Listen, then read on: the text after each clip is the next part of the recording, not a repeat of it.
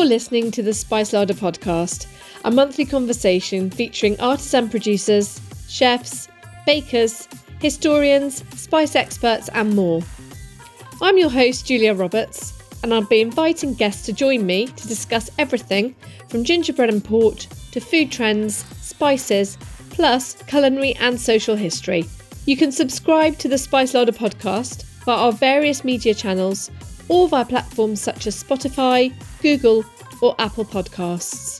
To sign up to receive our regular updates and alerts, go to our website gingerandspicefest.co.uk. In episode 9 of the Spice Larder podcast, I interview Sarah Hopcroft, director of Image on Food, the last gingerbread bakery standing in the celebrated home of gingerbread, Market Drayton. We discuss how Sarah and her business partner have successfully grown a small rural bakery to an established artisan biscuit business which now employs just under 70 local gingerbread decorators and also manufactures the famous local Billington's gingerbread, now under licence to Image on Food. We've previously done an interview about Billington's gingerbread and we really can't wait to talk to you about Billington's. However, I'd like to sort of go back a bit before we start talking about Billington's and talk really a bit about your journey and your career and your business, because I think it links really nicely to sort of where you are today, really. So it'd be great if you could just tell us a little bit about how you ended up having a business in Market Drayton, the home of gingerbread. Well, firstly, Julia, thank you for inviting me. It's really nice to be talking to you and telling you a little bit about my life story. And it's been quite a journey, actually. So how did we arrive in Market Drayton? Well, we saw a little advert for a bakery, 4-bedroomed house and a large garden in a Shropshire market town. On one Sunday, we came to have a look and thought, this might be okay to have a bakery and buy this business. And it took a year for that dream to come into reality.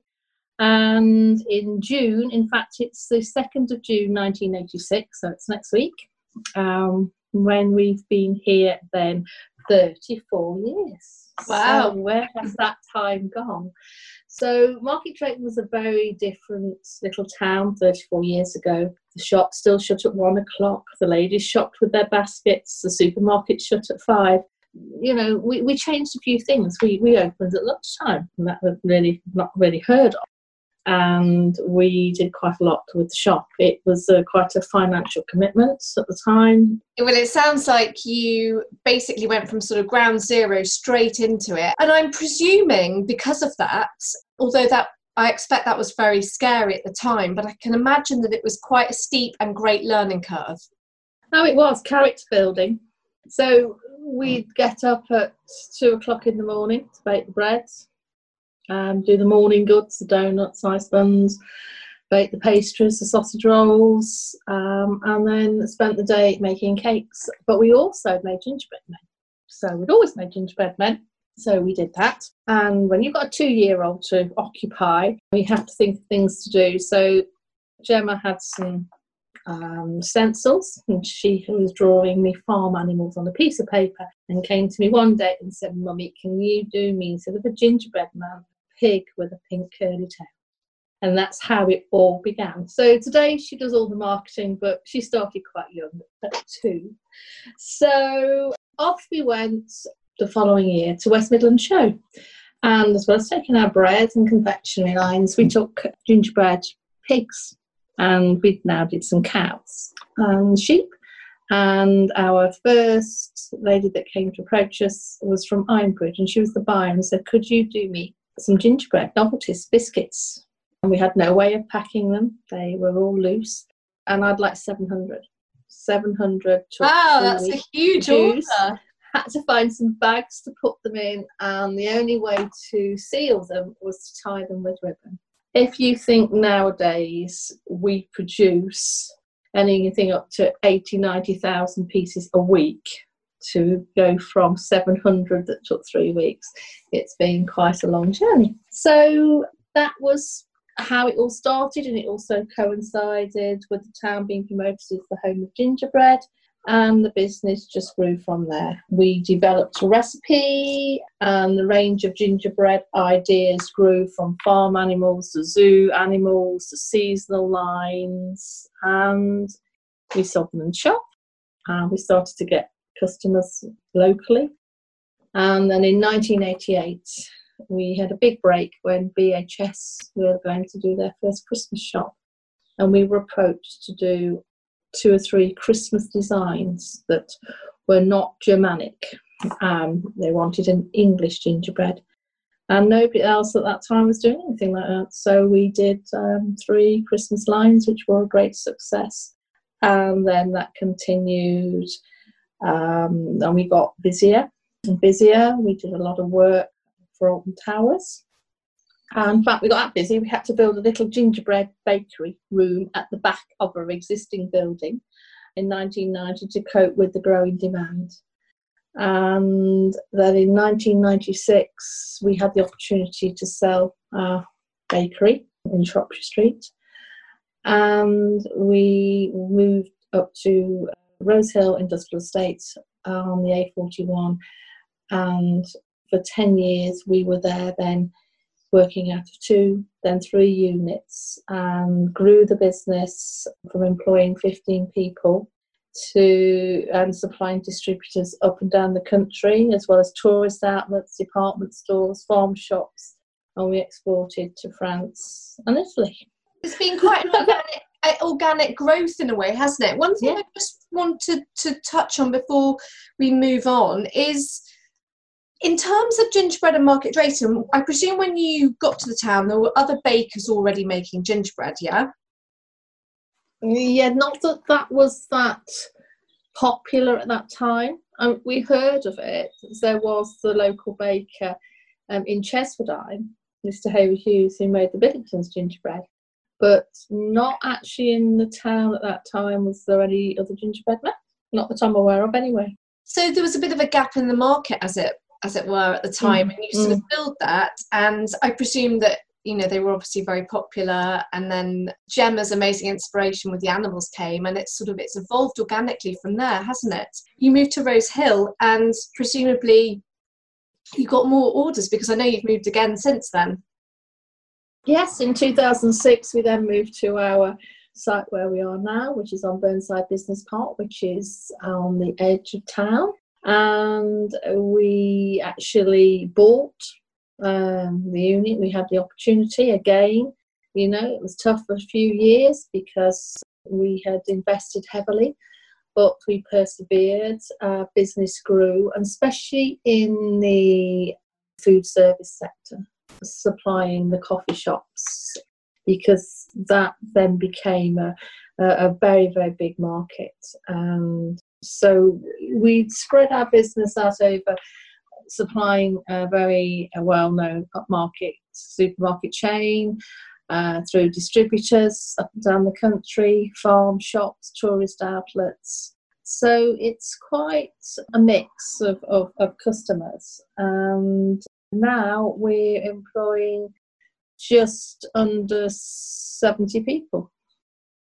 Well, that's amazing. Absolutely fantastic. And also, I believe that you're the last bakers in Market Drayton to make gingerbread. So at one point, I know there were quite a few, but you are the last one standing. We are the last one standing. Congratulations. And it is. It's been quite. I mean, obviously, gingerbread had been made in Market Drayton going back over 200 years, but we were slightly different. I mean, all the bakers then had their different recipes and developed their own brand, so to speak, but ours are all hand decorated, and you know, it's a quality product, and it's nice to be in a rural area that has a history of making gingerbread. It worked, it went together well, and our products range. We do a year-round range, we do seasonal. Halloween and Christmas is still our largest season. And 60% of what we sell is actually through our year-round brochure. And then the other 40% is bespoke to the customer's requirements. It's interesting, actually, just to touch on the seasonality with gingerbread, because when I spoke to Emily, the gingerbread maid, she said that, there is a huge increase at Christmas time, and gingerbread is really thought of as being a Christmas biscuit. So in terms of your business, how have you managed to sort of persuade people to engage and buy gingerbread out of that sort of typically traditional season? Is it by creating characters? I presume you have to sort of work and do marketing. So how have you developed that sort of product line away from Christmas so you're not just stuck in one season? Well, I think we've always had a gingerbread man all year round. So I suppose ours was an extension from the gingerbread man. You went to a gingerbread animal or a gingerbread flower or a character. Our characters actually are our best sellers. I mean, over the years, we have done so many different products, thousands. I think, for example, even Father Christmas, we have about 25, 30 different designs that we have done in that time. But no, it's good, and we can adapt it. I mean, Halloween is still my favourite season because it blends itself so well. Easter is always a little bit challenging because you use more pastel colours. So usually our products are either sugar pasted or ice with sort of pastel colours. So it'll give it the Easter impression, and like the chicks and the rabbits. Valentine's also actually blends itself because you do hearts, and I think people do associate gingerbread and hearts as love tokens. There tends to be very much sort of trends with animals these days. There's been the llama, or the alpaca, which I adore, and just seems to be everywhere, and everyone loves it. So I know you've got a llama, but is this sort of, do you look at trends and sort of what's upcoming and what's forecast? Mm-hmm. Yeah, and sort of align with that? Oh, yes. I mean, our bestseller for years have been our black and white cow that we decorated. And then we did a unicorn, and the unicorn is up there. We can't make enough unicorns, and they do look really, really nice. But yes, you're right. After the unicorn, the llama has become another very, very popular one. And the sloth. To my surprise. And you've got those for sale right now, haven't you? I think on your website, which we'll leave the address at the end of this so people can go and have a look. But yeah, I mean, I think the characters are such fun. They're so colourful. They really stand up and on the shelf, and they're a beautiful gift to give to somebody. Mm-hmm. And they taste delicious as well. So all in all, thank you. And now, I mean, everything is not, we do finish products still with a ribbon finish to make it more of a gift, but we have machinery now, and the gingerbread is all sealed in bags with an 8-month shelf life. So, we've moved with the times, we've invested in equipment, and, we still love what we do after 34 years. So it's good. It's fantastic. And I think that's a really nice segue, really, about sort of bringing biscuits, mass producing them as a way, because that's what's happened with Billington's. Now, we've spoken with 2 previous bakers of Billington's gingerbread. We haven't actually spoken to the current baker, Mr. Hopcroft, yet. We hope to.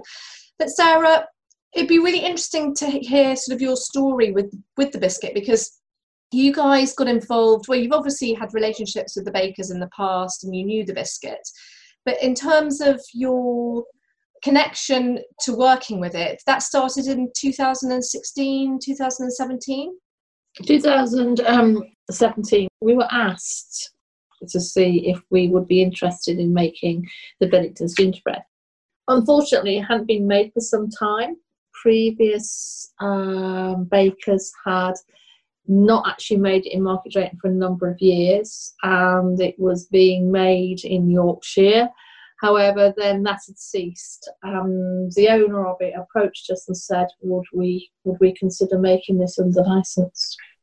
It was a challenge. The equipment that has always been used for 200 years is very antiquated, and we just couldn't use it today. It just wasn't sharp fingers in it. You just couldn't use that equipment. So our first big challenge really was trying to get it through our equipment, and to be able to produce it more efficiently rather than all made by hand. And once we had got that done and got the recipe to what we believe was right.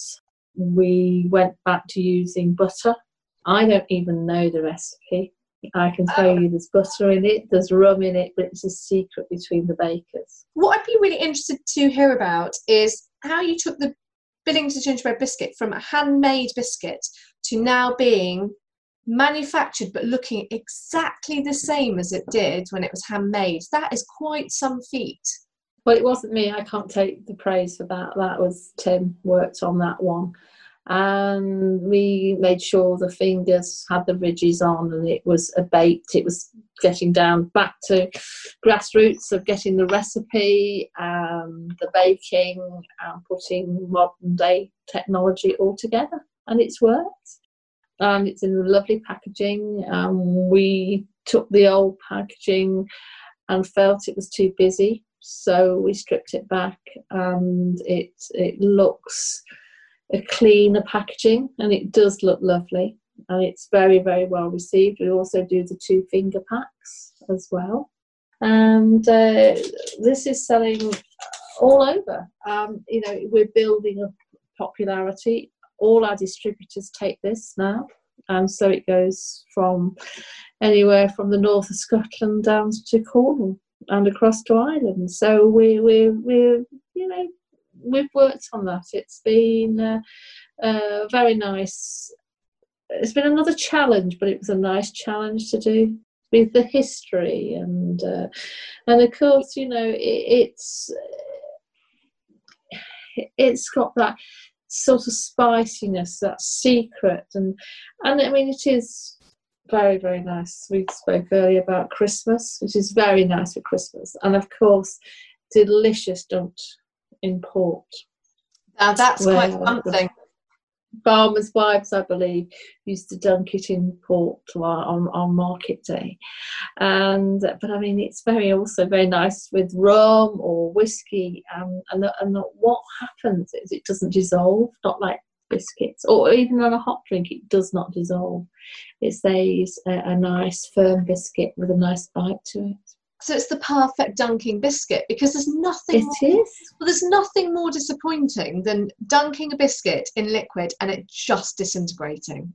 Yeah, exactly. So this biscuit stays in its form. It stays firm, but becomes even more delicious, perhaps. And more delicious and very, very nice. And it's also equally nice with ice cream. Lovely. Cheese. So it can be put on a cheese board. So we were delighted to be approached. It's working well, and so we continue with other ideas of what we can do going forward.